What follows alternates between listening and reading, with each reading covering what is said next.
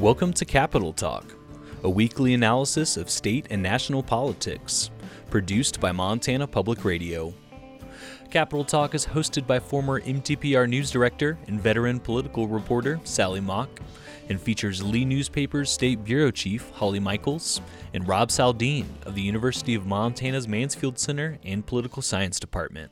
Here's Sally. Holly, the 2021 legislature is history, and they've passed a budget with only a slight increase in spending, some tax cuts, and a projected healthy rainy day fund. A lot of this is possible because of a healthy infusion of federal funds and some projected new revenue from marijuana sales. Yep, that's right, Sally. So we heard Republicans saying this budget has a growth rate of about 2.5%, which is lower than we've seen in the last two sessions. And those figures don't include what you were talking about, which is the American Rescue Plan Act money, which overall is $2.7 billion to the state and really gives Montana incredible flexibility to do things it could never have afforded otherwise.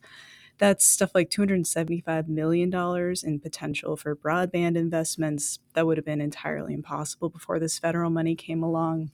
It also offsets the federal money about $85.8 million for infrastructure projects around the state, and that amount itself offsets another $25 million just in interest costs the state would have paid for projects that normally would be bonded, but now that federal money pays for in cash.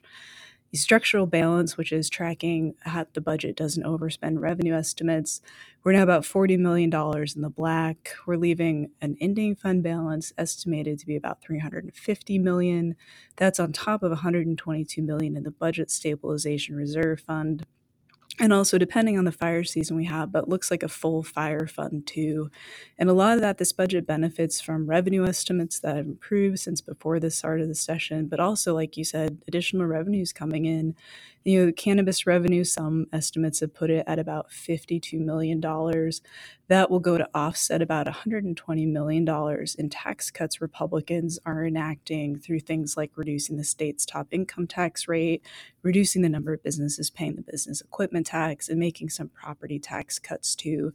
Those are all really big priorities for Republican Governor Greg Gianforte's tax plan. So that's where the budget sits. I'll be watching as things go forward. A lot of this federal money, there's provisions that can't be used to directly offset these tax cuts. Lawmakers have put in flexibility that the bills can be adjusted if that's ever put at risk, when the Republicans are pretty confident that won't be the case. But that's one thing we'll be monitoring with this budget through the interim. Rob, Montana got the good news this week that we now have enough people to get a second congressional seat back, and there's already a familiar and controversial candidate who's announced he wants it. Yeah, exactly, Sally, and it really is good news for the state. You know, as many people have noted, this is going to double our representation in the House, double our representation on those committees. But I also hope that it makes the job of being a member of the House more appealing to more people. We've really had a revolving door back there since Denny Rehberg left. And what you really want are some people who will stick around, build up some seniority, identify some areas of legislative interest and expertise, get in a position to influence what legislation comes through these committees and gets to the floor. And that's just not something you can do in one or two terms. So splitting the district up, being able to concentrate on just a portion of the state, I think should make that a more appealing thing. You know, it strikes me this is also really good news for Matt Rosendale. I think he was in pretty good shape to retain the statewide seat, but it certainly wasn't a lock. Well, assuming there's an Eastern District and a Western District, which is what we used to have, Rosendale's going to be in the Eastern District. He would be in a much stronger position. You know, we could probably hold on to that as long as he wants. And it's also really good news for Democrats, who should be competitive if the lines are drawn such that we have something like the old Western District. My sense is that there are some Democrats who are overconfident about their chances of winning that seat. I still think it's going to be really competitive, but Democrats are going to have a much easier path than they've had in the statewide seat. And Sally, as you know, is already a candidate, Ryan Zinke, who previously held the statewide seat. He has announced his intent to run. He's well known. I think he would be a very strong candidate, although I think, Sally, as you suggested, you know, he comes with some baggage at this point. His stint as Secretary of the Interior was plagued by scandals. There are going to be other candidates, though, on the Republican side. You know, I wonder about former Attorney General Tim Fox. and maybe former state senator Al Olszewski, would be another obvious candidate who sought the GOP nomination for U.S. Senate and for governor in previous cycles. He has a real following up in the Flathead. On the Democratic side, I'd say Steve Bullock would be the strongest candidate, but from everything I hear, he's not interested. There's obviously Kathleen Williams, although that'd be contingent on Bozeman being in the Western District, which isn't necessarily a guarantee.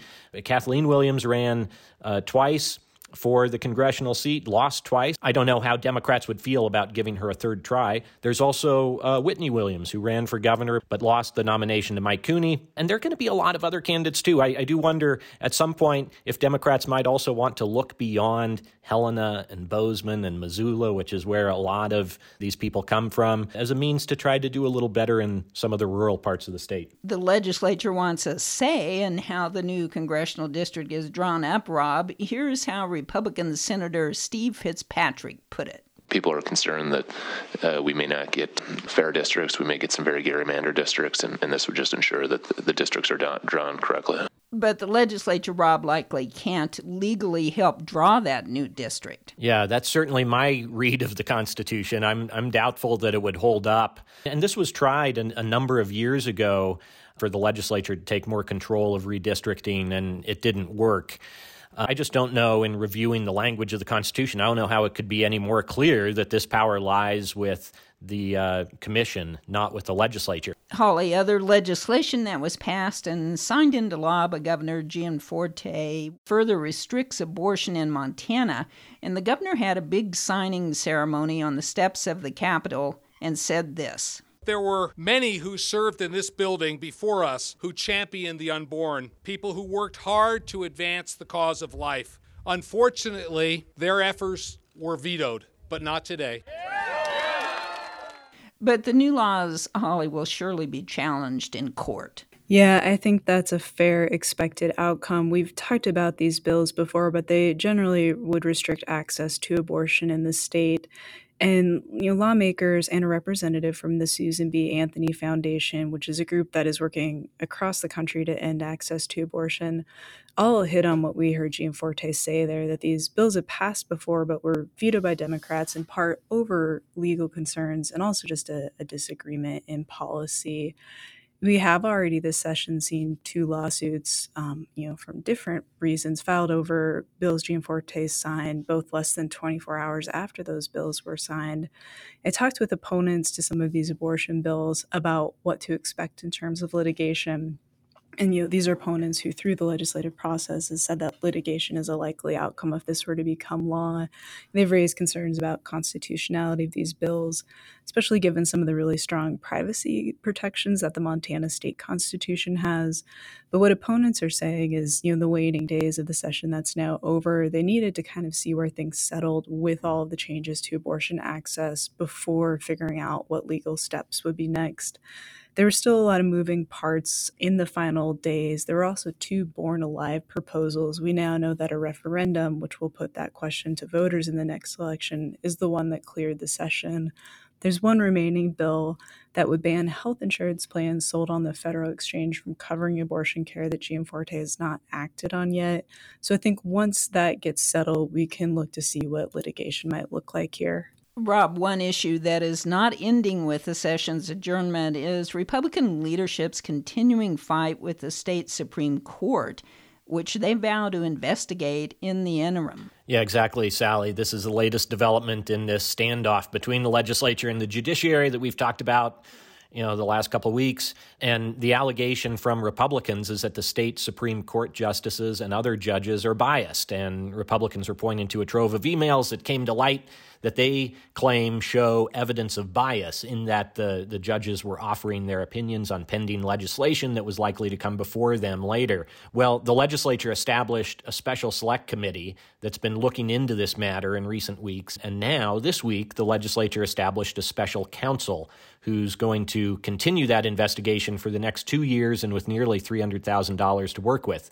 Democrats say this is all political power play, that the composition of the courts doesn't give Republicans the rubber stamp that they want, and so Republicans are taking a two-prong approach of, one, trying to remake the courts in various ways, but two, looking to undermine the credibility of the court in the eyes of the public with these claims of bias. Well, we know now that this thing is not going to have a quick, neat, and tidy resolution. We're going to be hearing about this for at least the next couple of years, it looks like. Before we close, I'd like to get each of your overall takeaways from this session, and mine is the effort by conservatives to influence not just legislation, but all branches of the government.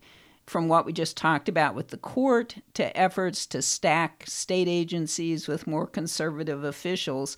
It really was pretty blatant and unprecedented. Holly, what's your takeaway? For me, a couple quick things. One thing I'm really curious about is COVID really changed how this session worked in terms of the public being able to participate remotely. I'm curious, just with that technology established, how much that can continue when further sessions are through the interim. And then kind of building on your comment, Sally, this is the first session I've covered where Republicans are in control of both the legislature and the governor's office, and that just, you really dramatically changed the tone of things up here. One thing that struck me, and maybe this is a little Pollyannish, is but looking at the way the public weighed in on bills and seeing bills that were GOP priorities where the legislature this time tracked opposition and support, and bills that had a lot of opposition but still cleared on party line votes and then were signed by the governor. That was kind of an interesting piece of that. And I do think that too also changed sort of, the mix of, we talked a lot about last session and before this session got going, in the middle of it, just we've seen moderate and conservative Republicans clash a lot. And that was just much less, at least public this session. It's been such a big storyline, but really different this year, I feel like. So a lot of that also really curious what Democrats are going to do after this session, what rebuilding looks like for them, and how they try to take what happened this session and use it to be in a better position in 2 and then 4 years from now. And Rob, what's your takeaway? My biggest takeaway, Sally, is just how nationalized Montana politics have become. We've mentioned this occasionally over the course of the session and dating back to the campaign last fall. But a lot of what we saw in this legislative session, it's the same stuff that Republican-controlled state legislatures are doing all across the country. Abortion has long had this kind of equality to it, but you can also see the same playbook being used in a bunch of other states when it comes to some of the high-profile issues that we talked a lot about this session here in Montana. And Holly, to your point about Democrats rebuilding, to the extent that our politics in Montana do get nationalized in this way, that makes the job of Democrats to rebuild and rebrand in Montana, I think, very difficult. They need to have local and statewide issues, I think, to try to push back and to change the story a little bit. If it's all just a reflection of national politics and the national media culture, that really works to the advantage of Republicans. The legislature's adjournment also means this is our last Capitol Talk. And Holly and Rob, as always, it's been a real pleasure. Thank you so much, and I hope you both have a great summer. Thanks, Sally. Thank you, Sally.